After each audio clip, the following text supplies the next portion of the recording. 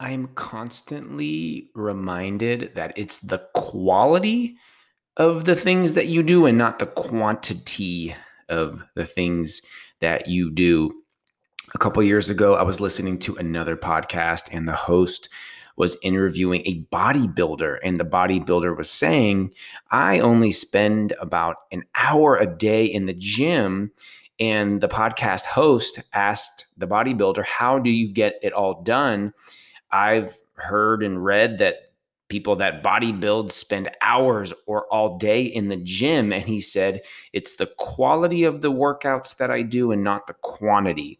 And I think that idea and that theme translates to so many different areas of our life if we focus on it. It's the quality of the time that we spend with people and not the quantity. It's the quality of the food that we eat and not the quantity.